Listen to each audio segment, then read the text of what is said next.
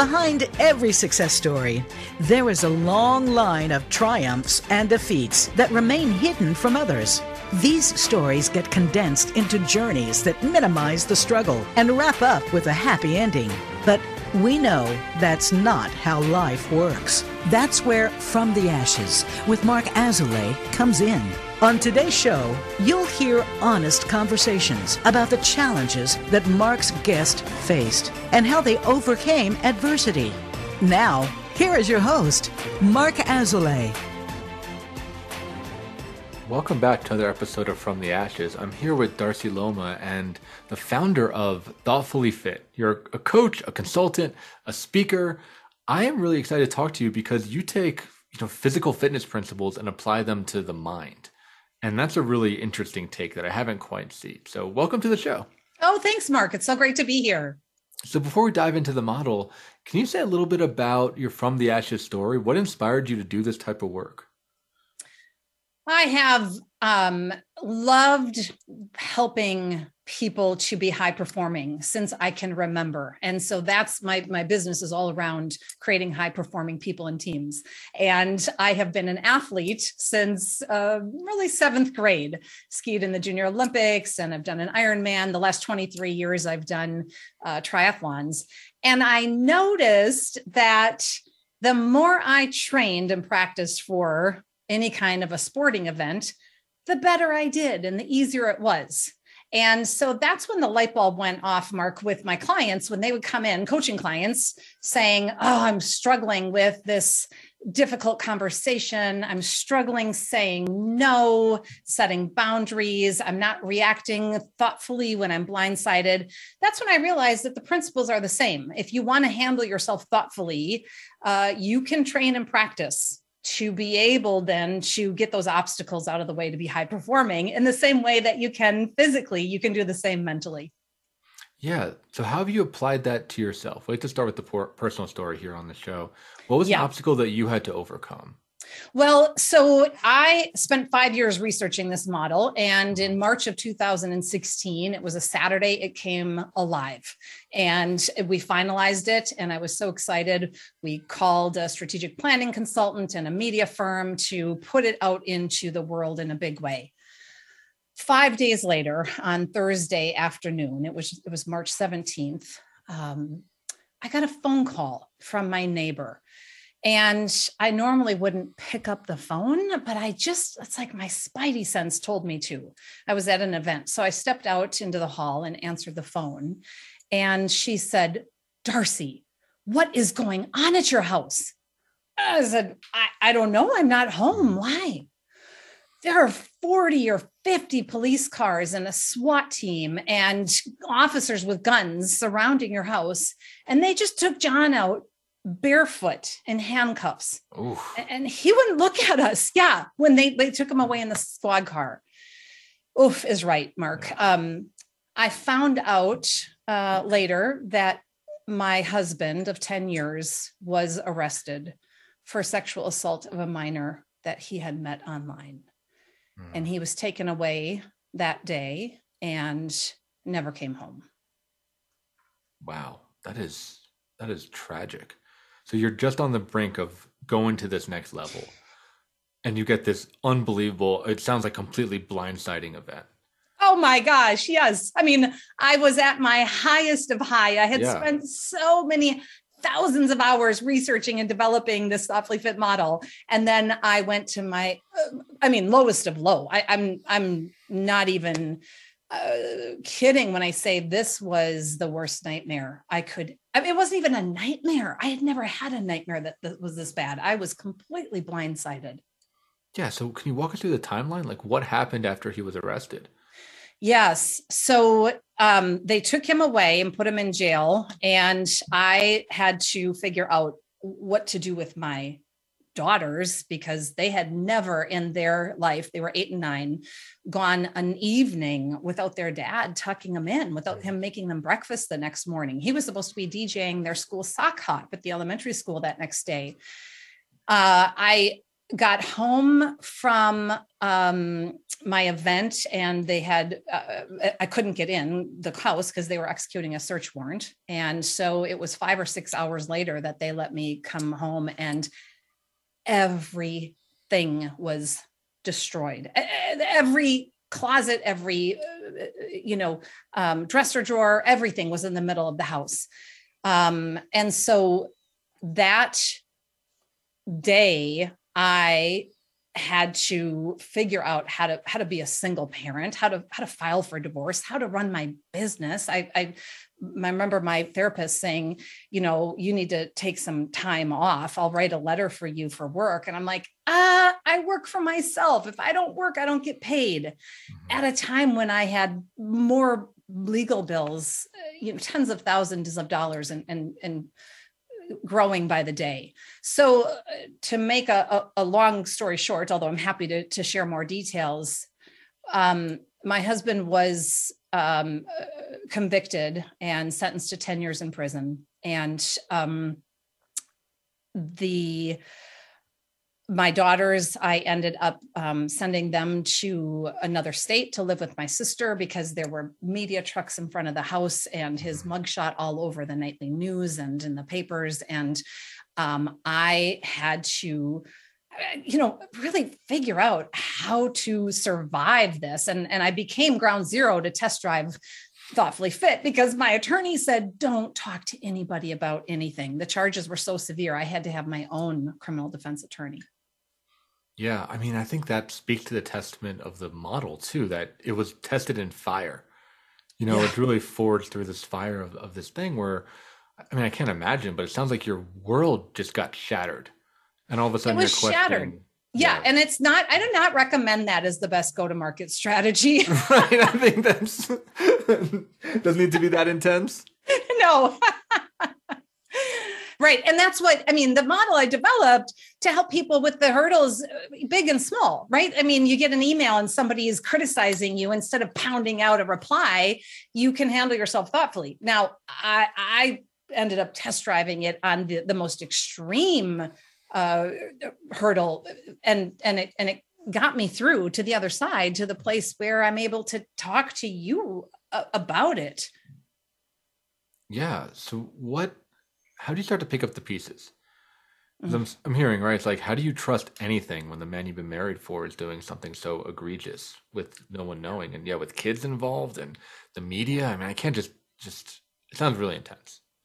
It was so intense. And being in that place of social media, newspaper, I still get a newspaper delivered to my, driveway, and his mugshot, and on the nightly news, and then being told I can't talk to anybody, and then having my girls being shipped away, my husband gone, and in this house that was destroyed the week before we were going on a spring break trip. We were renting an RV. So how did I pick up the pieces? Ooh, I got to tell you, I didn't do well at first. I hid. I didn't sleep. I didn't eat. Then all I could do was sleep and not get out of bed. And all I could do was overeat. Right. I was going to these extremes. Right. Understandable. Yeah. Yeah. My first gut reaction was to work hard because I had these bills, right? Divorce attorney and criminal defense attorney and child psychologist. And I hired a crisis communications firm to help me get through this.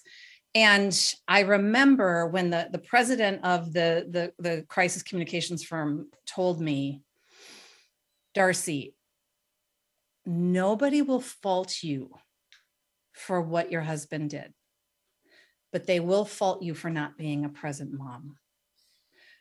And that it just hit me. I'm like, wait, what? Now I'm not a good mom. What does that mean? And she's like, you got to stop working.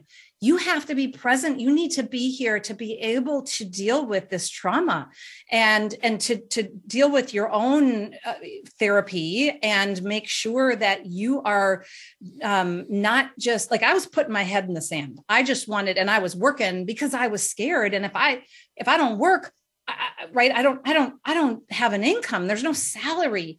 So that really challenged me to to hit the pause button and to create some stillness. And I told her, I disagree. I don't see that as a good strategy at all, but I'm paying you to advise me when I'm not thinking clearly and I'm overwhelmed. So I'm going to do what you're suggesting. And I'll tell you, it was the best thing ever. At the time, it was horrible because I had to be with my feelings. I had to deal with the emotions and the trauma. I couldn't just sort of, hide in the sand and be on autopilot. But I'm certain when you say, what did you do? That I think is what helped me to be at the place now where I am able to talk about it. I'm able to help others deal with their obstacles, and not be in this really emotional, tenuous place. And I'm pretty certain if I hadn't hit the pause button, I'd be a mess. I'd be a mess. Yeah, I think that's incredibly courageous to be able to slow down and feel that and really face those demons and pick up the pieces, not just for yourself, but for your daughters too. Yeah. So I'm with your therapist. I'm with you. It sounds like that was 100% the right play, is to focus on the foundation and to go into all those feelings that were getting repressed by work, which I'm sure you see, I see, it's so common in this culture, right? Just to like work your way into numbness. But that stuff is still there. Yeah. Yeah. Right. I mean, that's the thing. If I was wanting to just like, not ignore it, but just like be focused on my keynotes and my trainings and my coaching clients and be going through the motions. And it was a form of numbing out from the pain, because to be betrayed in that extreme way was so painful. It was so painful. And then to have to figure out, what do I tell my daughters? And the first child psychologist that I called, you would never believe what advice he gave me, Mark. Do you want to know what he told me? Yeah. What did he say? He said, tell your daughters that their dad went on vacation. Really? Just lie to them? Just continue the lies? Yes. I was like, are you kidding? I mean, I just said, thank you so much. I hung up the phone, but I'm thinking to because I'm just like, clearly I'm not spending another minute with you right now. Yeah. Good thing he's your first and not your final. Right? Yeah, exactly. Because I was like, why in the world would their dad just on a whim go on vacation the week before our spring break trip without telling them, without saying goodbye, that they now need to trust me. I am their lifeline to the world at this moment. I cannot lie to them. That was clear to me. What wasn't clear to me is, okay, so if I'm not going to lie, what do I tell them? I mean, how do I know how to share this, what happened at an age appropriate level? So fast forward through 3 more child psychologists. The 5th one finally was somebody who I respected and I felt like could really advise me in a positive way. And that was super helpful. Not only having that child psychologist, but also getting my own therapist to help me process all of the emotions and make a plan. Yeah, that's great. And for those listening out there, definitely do your research when you look at mental health professionals. There is a difference between good and bad ones. And it sounds like, Darcy, you had a couple bad experiences, but it's great that you kept up and kept wanting to get help and advisement through these things. I did. I had some really bad ones. And that's why I tell people if they have had a bad experience with therapy, I say, just keep going until you find the right chemistry and the right person to support you, because having a bad therapist, that might be worse than having no therapist. But I'm telling you, I agree. Having a safe place to be able to process all of this. I don't know how I could have done it without that. So where are you with it now? I mean, you seem like you said you're able to talk about it. You're able to use it to teach other people. I mean, that's not recovery. I don't know what is, but I'm curious, where are you and your family now with all these situations? Yeah, thanks for asking, Mark. We are at peace. And what I mean by that is it's our story, right? It's what happened. For the first probably 2 years, I hid, not only because there was a legal trial and my attorney said, don't talk to anybody, but because I was ashamed. And I decided to go public because I hated that feeling of hiding. When I'd go out to lunch, I had a different last name. I didn't take my husband's last name when we got married. And we'd be out at lunch and somebody would say halfway through the lunch, "So how are you?" And I'd be like, do they know? Do they not know? Okay, if they don't know, I don't want to say something, but if they do know, it'll be awkward if I just say, "Oh, I'm fine." So for me, the process of going through this and sharing my story helped me get to the place, and my daughters as well, where they just own their story. This is their truth. And they've forgiven their dad. I have forgiven my ex-husband, and we're in a place of living our life in this reality, this new chapter that we have found ourselves in. Yeah, that's really inspiring that you can own it. And no, yeah, it's certainly going to have, fallout and consequences, but it doesn't have to define who you are. It's still an incredibly awful thing, but it doesn't have to be a prison that you're stuck in, which it sounds like it was when your head was down in the sand. Ironically, right? Yeah. Yeah. And that's where my younger daughter last year in 7th grade had to write a memoir for school. And I kept saying, "Do you need help?" She's like, I got it, Mom. It's good. So she came home the day that she presented the memoir to her class. And I said, "How did it go?" She's like, "Well, I mean, it's hard talking in front of people, but it went fine." And I said, "Can I read it now?"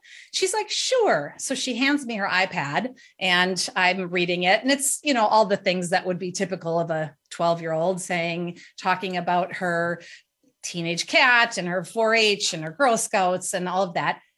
But then she gets to the place where she talks about when my dad was arrested and I had to go live in another state with my aunt, how hard that was to be in another school and to be away from my neighbors and my church. And so I read it and I said, "Jaden, did you share this?" She's like, "Yeah." And I said, "Well, how was it received?" She's like, "Well, afterwards, a couple of the boys came up to me and because when her dad was arrested, she was in elementary school. Now she's in middle school. And they said, 'Wait, your dad's in prison?' And I said, 'Yeah.' 'Oh, what's that like?' 'Oh, it's weird. I mean, we go visit him. He's got a job. He makes 28 cents an hour cleaning the showers and and it was just, they were like, 'Oh, you want to go and play?'" They're owning their story. Yeah. Yeah. And I love how it's just another fact, just like having a cat and being in Girl Scouts.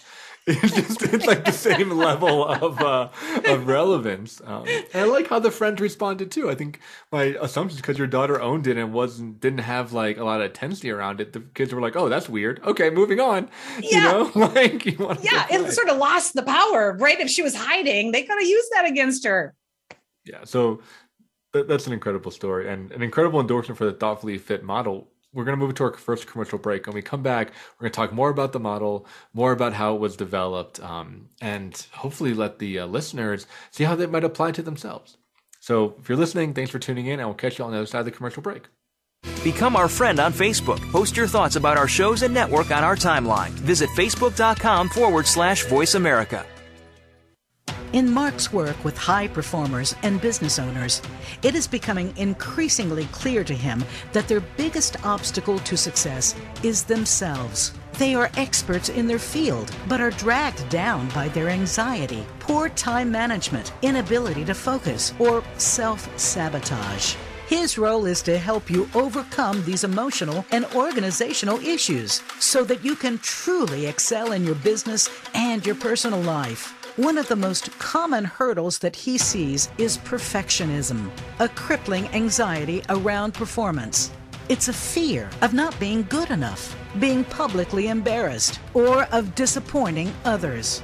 These fears paralyze brilliant people and bring them to their knees. This course will help you to break free from this mental prison and have more agency in your world. In this online course, we will break down the prison of perfectionism so that you can break out of it. For more information and to sign up, visit mark-azulay.teachable.com. That's Mark, MARC-Azulay,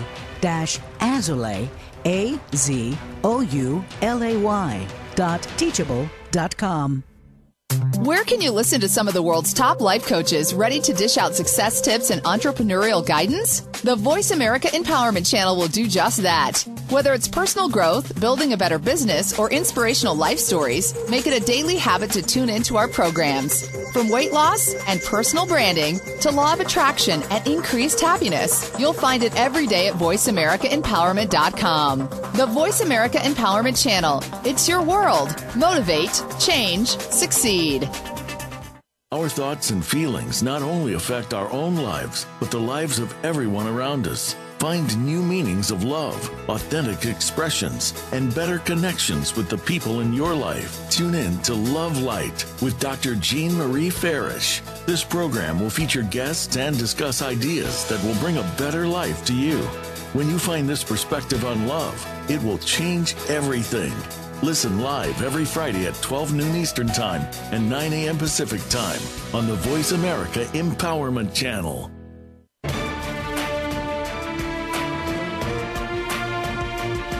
You are listening to From the Ashes with Mark Azoulay.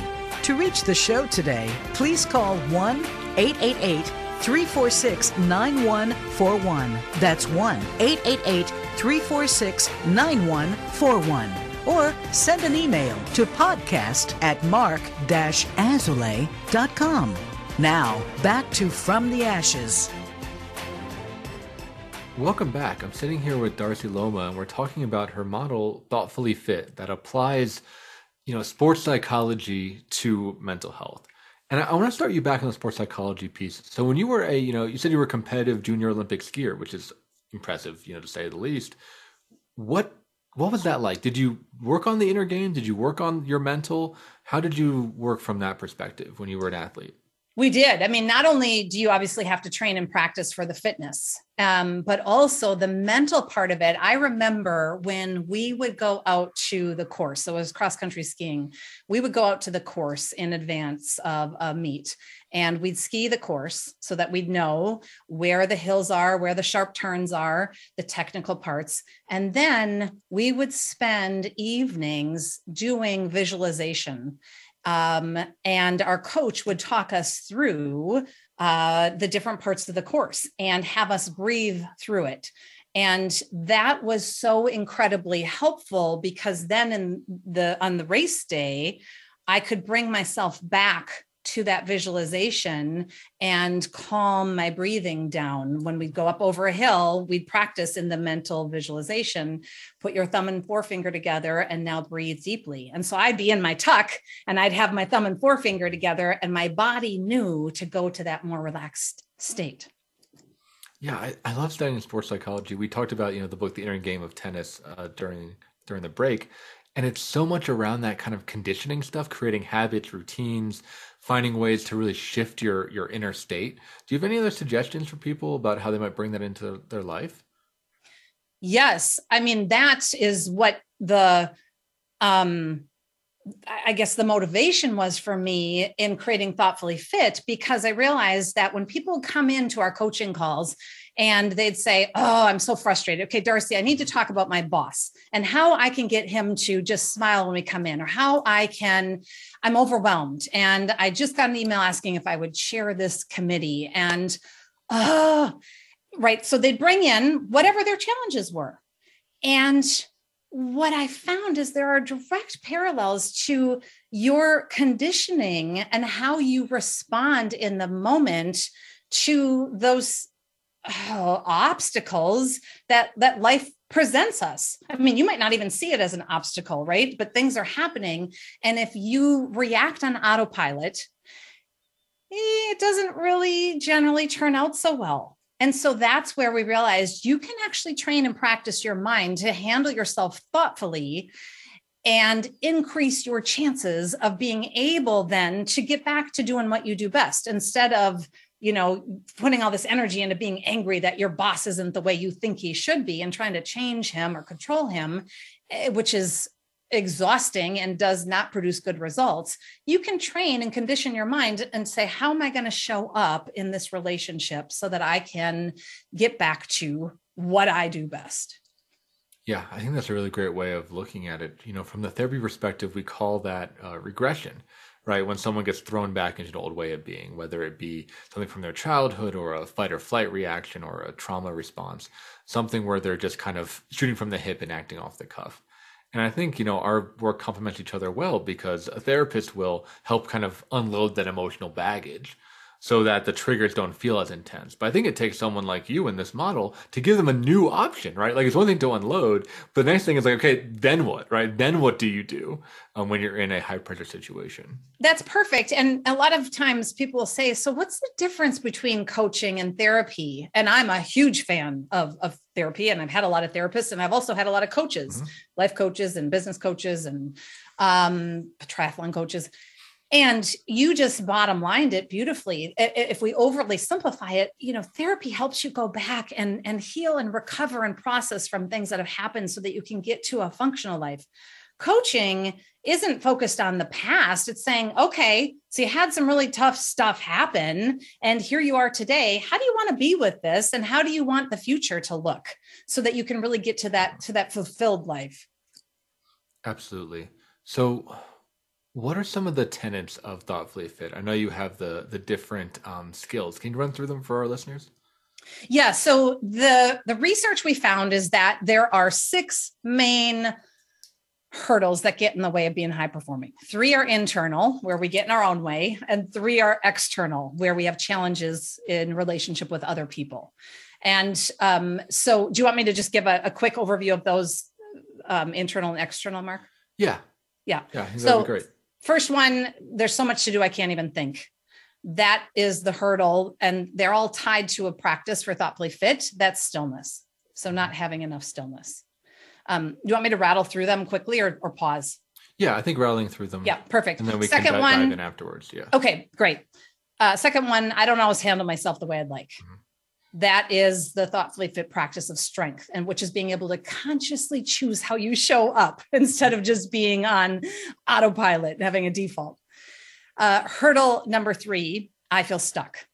So clients would come in and say, I'm stuck in this project. I'm stuck in this job, and I can't figure out how to get to the next level. That's the Thoughtfully Fit practice of endurance, which is about being able to overcome those obstacles. Then hurdle number 4, which is the first of the external, is I'd be fine if only you were different. So trying to get somebody else to change and putting energy into being frustrated that they aren't the way you think they should be. So that's the practice in Thoughtfully Fit of flexibility, which is really being able to stretch to accept others just as they are.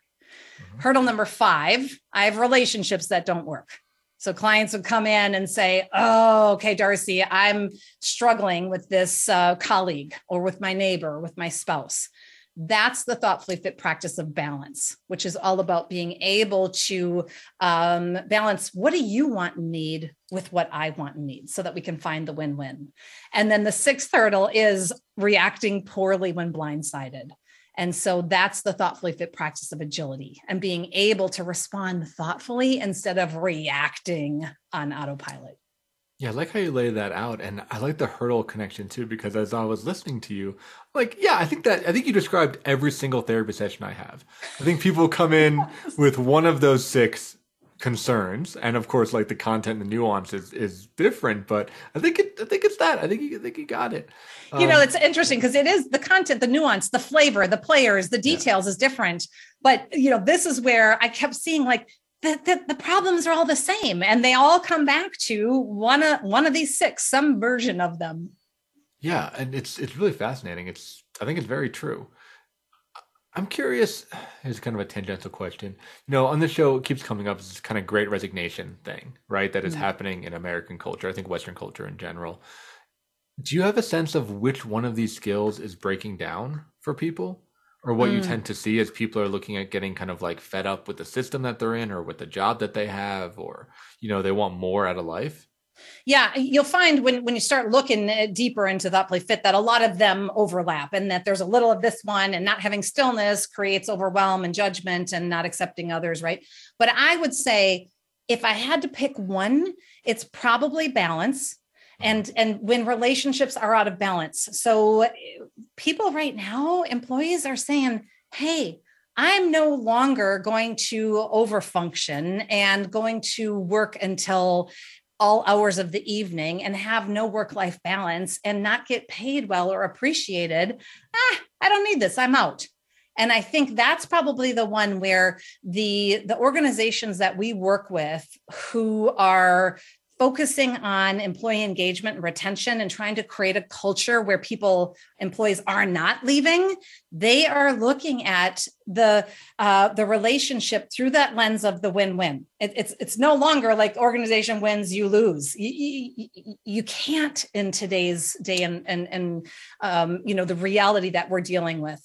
And so being able to identify and design an alliance with the employees and with the boss. Like, how do you like to be appreciated? How do you like to receive feedback? If things are getting tense and there's some conflict in our relationship, how do we want to handle that so that you are not just hoping that things are fine? You're actually designing your alliance together to make sure that you have a container on how to handle tough stuff.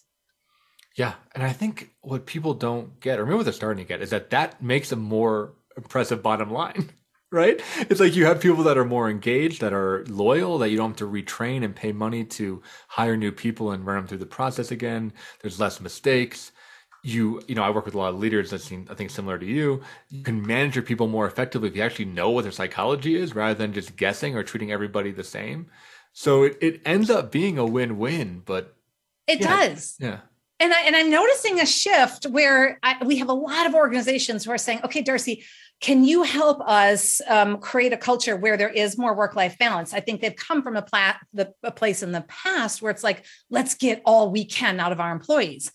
But now if your employees are run down and exhausted and overwhelmed, they're leaving. And so there is a desire to create a workplace where people aren't exhausted, where they're feeling fulfilled and appreciated and respected, and they're contributing to the mission of the organization in a healthy, balanced, boundaried way. Yeah, so I'm wondering from your work, if you could present us with a case study or an example of some changes that you've made in a workplace that have made it more balanced. Yeah, absolutely. I mean, I would say, there's a lot of examples. So I'll just give one example of an organization that we're working with, their executive leadership team.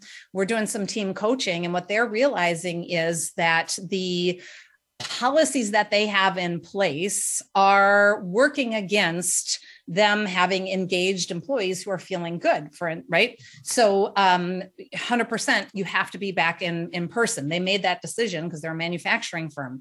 And yet they kept finding people were leaving and leaving. So they started to look at why and doing some exit interviews and find out why are people leaving. They're saying, because I can be more effective if I'm doing supply chain. I don't have to be sitting in the office exposing myself and be with a mask on. And this isn't about anything political, right? Mm-hmm. Everybody makes their own best decision.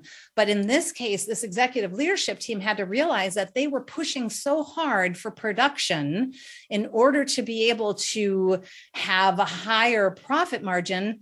They were losing people. And realizing that indeed, then they were missing deadlines, and then customers are upset and they're saying, we're taking our business elsewhere. So they had to look at some of their internal policies and then ended up doing some training of their managers to be able to take more of a coaching approach in leading and managing instead of an autocratic approach where it's like top down, this is what you're going to do, coming in and taking a coaching approach where you're partnering with your employees and asking them like, hey, here's what needs to get done. Here's the deadline. Here's what success looks like. How does that work for you? And what would it look like if you felt fully supported to meet that deadline?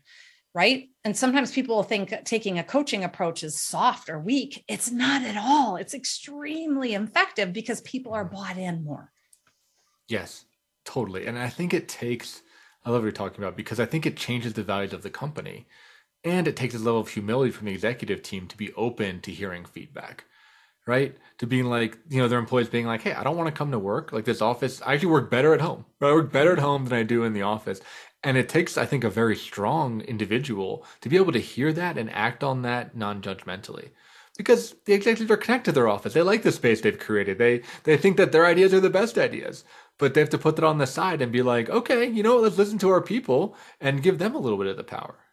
Yeah. And that's why, I mean, it's hard because you want people to be in person so that there's some synergy and you can, talk when you're filling up your coffee and making your lunch and all of that. And yet if it's not working for your employees, you need to be able to listen and to redesign what it looks like so that it works on both sides. Yeah, I think it's a fantastic example.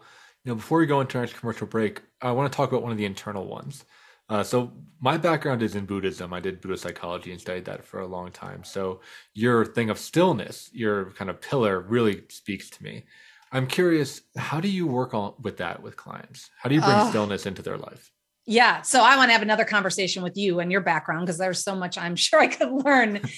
What I realized when I was training for triathlons and I was actually, when I was training for the Ironman, I kept getting injured and I wasn't getting faster. And so I'm like, okay, what am I doing wrong? I got to work out harder. I got to do more. And that just contributed to me getting more injured and to having ultimately then, being slower. And so any athlete who's a peak performer knows that you need to take recovery days. You don't lift weights 2 days in a row. Your muscles rebuild stronger on the rest days. That's the same in our lives. If you want to be thoughtfully fit and handle these challenges and these relationships well, you have to create stillness. You need to be able to slow down and quiet the mind. And that's kind of counterintuitive for those of us who are like type A or AA personalities. Yeah, totally. Right. I mean, just kind of you're talking about with your story, and I certainly fell into the same trap of just working to just be busy because I thought that was the productive way, right? Not being efficient and then burning out, making mistakes, letting balls drop, taking on too much. I mean, it goes on forever. But I think it's like, when you say, hey, you got to rest between lifting weights, that makes sense. But when you say, hey, you got to rest between sending out intense emails, people need to make that jump, right? Of it is the same thing. It is. And when I was being challenged to create more stillness in my life, because I ended up with stage 3 adrenal fatigue syndrome, I was scared I'd be less productive. I'd be less efficient. Mm-hmm. Oh my gosh, exactly the opposite happened. I was more present. I was more strategic. I was more connected than when I was running through the day, sending out email after email after meeting and not having any buffers in my calendar and not having any downtime. Yeah. So I work with a lot of men and I use a lot of kind of like mythological metaphor. The metaphor used for this is this idea of being a barbarian axe thrower, right? Just like throwing axes, chopping everything, just going crazy, versus being a samurai, which is just one cut, right? And they both get it done, but the samurai has grace, knows exactly where to cut, knows the perfect amount of force, and is way more efficient. And there's a beauty to that. There's a beauty to that single cut to get the thing done. That's a beautiful metaphor. Yeah, thank you. So we're going to move into our commercial break here. In the final segment, we're going to talk to you directly about how you can, assess yourself on these, about where you might start if you want to become more thoughtfully fit. So stay tuned and you'll get something from Darcy on the other side of the break. Follow us on Twitter @VoiceAmericaTRN. Get the lowdown on guests, new shows, and your favorites. That's Voice America TRN. In Mark's work with high performers and business owners, it is becoming increasingly clear to him that their biggest obstacle to success is themselves. They are experts in their field, but are dragged down by their anxiety, poor time management, inability to focus, or self-sabotage. His role is to help you overcome these emotional and organizational issues so that you can truly excel in your business and your personal life. One of the most common hurdles that he sees is perfectionism, a crippling anxiety around performance. It's a fear of not being good enough, being publicly embarrassed, or of disappointing others. These fears paralyze brilliant people and bring them to their knees. This course will help you to break free from this mental prison and have more agency in your world. In this online course, we will break down the prison of perfectionism so that you can break out of it. For more information and to sign up, visit mark-m markazulay.teachable.com. That's Mark, M-A-R-C Azulay, AZOULAY.teachable.com. Voice America programs are now available on your favorite connected device, including Amazon, Alexa, and Google Home. Through streams with Apple Podcasts, TuneIn, and iHeartRadio, listening to your favorite show is as easy as saying the show name followed by the word podcast. Hey, Alexa, play Finding Your Frequency podcast. If that doesn't work, try adding on TuneIn or on iHeartRadio or on Apple Podcasts.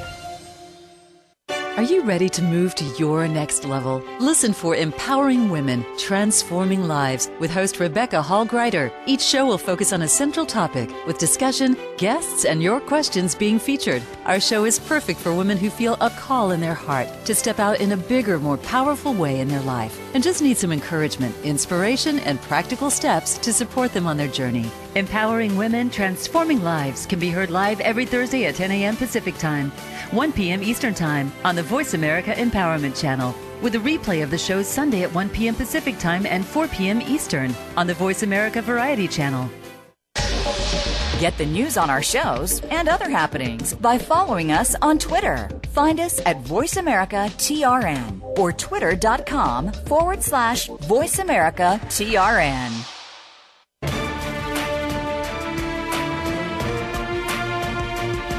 You are listening to From the Ashes with Mark Azulay. To reach the show today, please call 1-888-346-9141. That's 1-888-346-9141. Or send an email to podcast@mark-azulay.com. Now, back to From the Ashes. Welcome back to our final segment here. And Darcy, you were talking during the break about the core of the Thoughtfully Fit model, which, if I'm not mistaken, is pause, think, and act. And what I like about that is that not only are these principles, but they're practices. So can you tell our listeners a little bit about that and how they might integrate, strengthen their core in their mental? Yeah, absolutely. I mean, so as we play out this metaphor of being physically fit, if you have a strong core physically, every movement's easier. You're less likely to get injured, whether you want to go play basketball or cross-country skiing, or you just want to put your own suitcase up on the, overhead bin by yourself. So in the same way, the Thoughtfully Fit has a core. And when you can engage your core, you are more likely to handle yourself thoughtfully. Your relationships feel easier, and you're less likely to have conflict or do something that you regret. And so, you named it. It's 3 simple steps. Step 1, you have to pause. And that's critical because that's what gets you off of autopilot from just reacting in the moment. That sets you up to do step 2, which is to think. And that is where you ask yourself some thoughtful questions to create some new awareness. I designed this model because I wanted people to be able to coach themselves. And that's what I do when I'm coaching people. I'm asking them thoughtful questions. And then step 3 is to act thoughtfully based on the new awareness you have from taking a moment to pause and think. Yeah. So what are some barriers, think, get in the way of people from engaging their core? Barriers? Yeah. Yeah. Well, it's interesting. I mean, for your fans who are listening, most of them will relate probably to one that is most natural, one they do best. Mm-hmm. So some of you who are listening, you might be really good at the pause. That is your superpower. And our strengths taken to the extreme can become a weakness. So that pause might turn into a 5-hour Netflix binge, and it might turn into avoidance. Some of you maybe are really good at thinking, and you can sort of step into a critical analysis and come up with options A, B, and C. But then you think and you think and you overthink and you get analysis paralysis. And then there's others of you who are listening who are really good at acting. Like, you get stuff done. That is your superpower. But maybe you're so good that you act impulsively and then you overreact, and then you have to clean up the mess right, that you made from acting too quickly. And so the key is to be able to recognize which is your default and then build in the other two steps, because you do all three in order: wash, rinse, repeat. So that was a long answer to your question of what's the biggest obstacles. It depends on what your strength is and what your default is, where the obstacle is for you. Yeah, I relate to you making that connection. I wouldn't have thought of it that way. And it's really fascinating to see how what could be good things and are good things can get over accentuated, right? And I think people can relate to any of those patterns as kind of avoidant patterns. And what I'm hearing from you is it's about balancing pausing, thinking, and acting, and cycling through them effectively that helps build out the other 6 qualities. That's right. And then also, you're not going to do 20 sit-ups once a month and have a strong core. Mm-hmm. You have to be consistent and train and practice. So in the same way, pause, think, act multiple times throughout the day. Someone cuts you off in traffic, instead of giving them the finger and getting all angry, you pause in the moment and think, do I really want to put my energy into being angry at this person and have possible road rage? Maybe you do, but maybe you want to make a different choice and act and just be like, wave them in. Or you get that email, instead of hitting reply all quickly in a moment of anger, you take a moment to pause and to think, this is really not like him, and he's kind of critical and edgy. And maybe you pick up the phone and say, hey, just got your email. Just wondering what's going on. It seemed like there was something, you're angry about. How are things? Mm-hmm. So you do it. And then after you have acted, then you can pause again to think, how did that go? And do I need to adjust and then act again? Yeah. So I think what you brought up there is really critical. We said in the beginning about consistency, right? Just like an exercise program, you got to get those reps in, you got to practice, and you got to be consistent. What would you recommend for someone that's working on consistency, right? I mean, maybe they get excited about the program, they do it for 2 weeks, and then they drop off. How would you encourage them to keep going? So, if you want to be consistent, figure out what's motivating to you and how you get support. For instance, I like to be physically fit, and left to my own accord, I hit snooze. So I know that being on a triathlon team and having a coach helps me to achieve my goals. Figure out what it is that's motivating for you and how you can design some support and accountability for yourself to be able to continue to train and practice and engage your core and pause, think, act.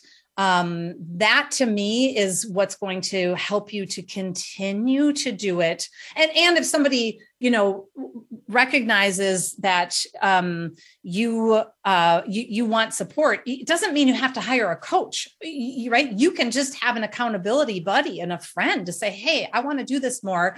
I tend to overreact. Could you point out to me if you notice that, or could we set up a Friday call to chat through how it's going? It comes back to community so often on this show, and it's, steps I'm taking in my business is to move towards, therapeutic and emotional support community development, because I think that is critical. And I loved your analogy of the triathlon team, because you have your race partners, you have your coach, you have this constant check-in and this constant structure that you can always fall back on if you need. What do you think are some good qualities of a healthy community? I'm curious. A healthy community? A healthy community, right? That fosters growth, whether that be physical, emotional, mental, spiritual. Yeah. I mean, to me, a healthy community is it accepts people for who they are, how they are, instead of trying to convince you to be something that you're not, right? So you can show up fully, you can be authentic, you can be vulnerable, you can be yourself, and you aren't judged, you aren't ridiculed, you aren't shamed. You might show up fully as yourself and have goals and visions and things you're working on to improve and to be different. But I think you need to be the expert in your own life. And in a community where you go in and someone else is telling you and they're the expert, I don't know. I don't think that's, to me, that's not sustainable for the long term. It might be for the short term, but the place that you make the greatest change is when you are bought into the changes you want to make and you're the expert in your life. You know where you get in your own way. So I think that's one thing that's really critical in a strong community. Yeah, I'd imagine the other options like a cult. right? If there's just like Right. a big leader telling you who to be and what it requires to fit in, yeah, that's can get real dangerous. Absolutely. And also, so cult, or, if you come in and somebody says, well, this is what you have to do, and follow my directions, you don't have any ownership and you're not learning and self-reflecting. And so then if what you do doesn't work, you get to go back and be a victim and say, well, I did it. Now what? To me, I'm always looking to coach somebody out of it, coach myself out of job, right? So like I do not want to create dependence. I want you to be building these muscles, these mental muscles, so that you can handle those hurdles thoughtfully yourself, instead of having to be like, oh, I got to call Darcy, I don't know what to do. No, that's not it at all. Right. You don't need to be, kind of the model I use is that you don't need to be like the hub of the wheel, right? Where everybody connects to you, right? It's about creating a net. A community is a net where people are connecting with each other. There isn't really a clear center, and it's stronger that way, right? Yeah. It doesn't all have to channel through a leader or through an authority. Yes, absolutely. And having said that, I think sometimes like why I am in some communities where I could just ask a friend to help hold me accountable.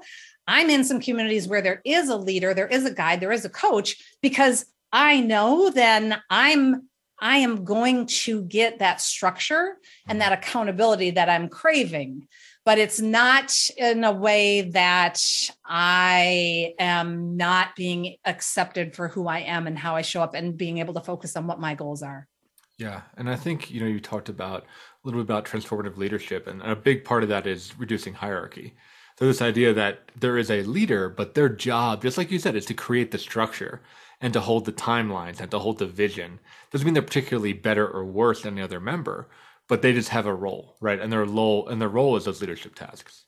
Yes. And I coach a lot of leaders who one of their biggest shifts they make is going from having to fix problems and solve and give advice to coaching and saying, okay, yeah. So Mark, you're coming to me with this problem you're having with Sue again. And I noticed that that's an ongoing problem.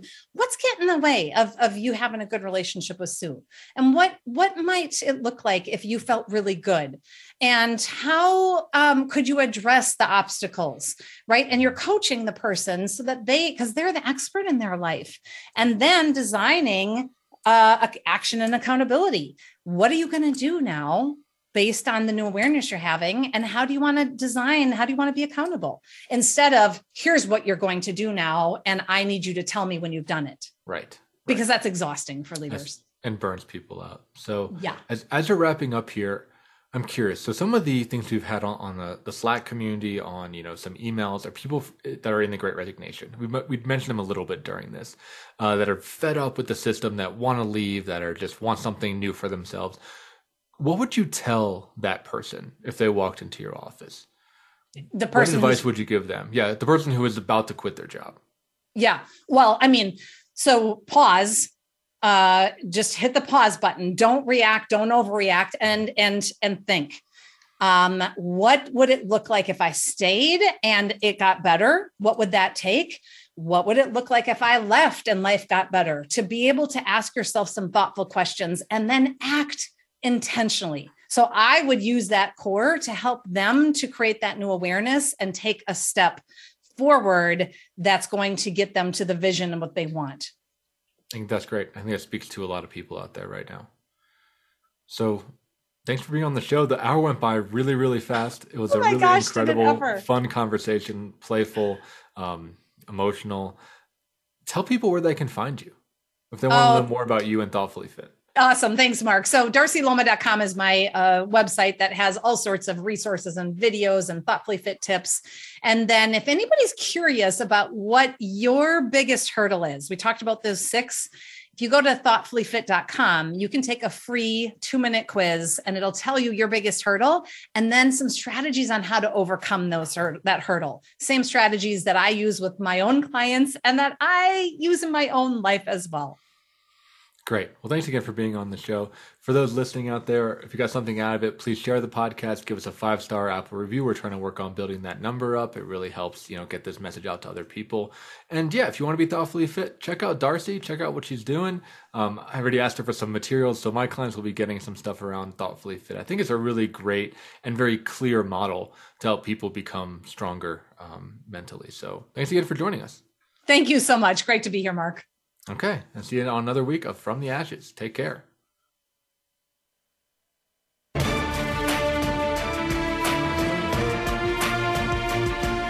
Thank you for joining host Mark Azoulay on From the Ashes. Be sure to tune in again live next Friday at 2 p.m. Eastern Time and 11 a.m. Pacific Time on the Voice America Empowerment Channel, or subscribe on your favorite podcast platform.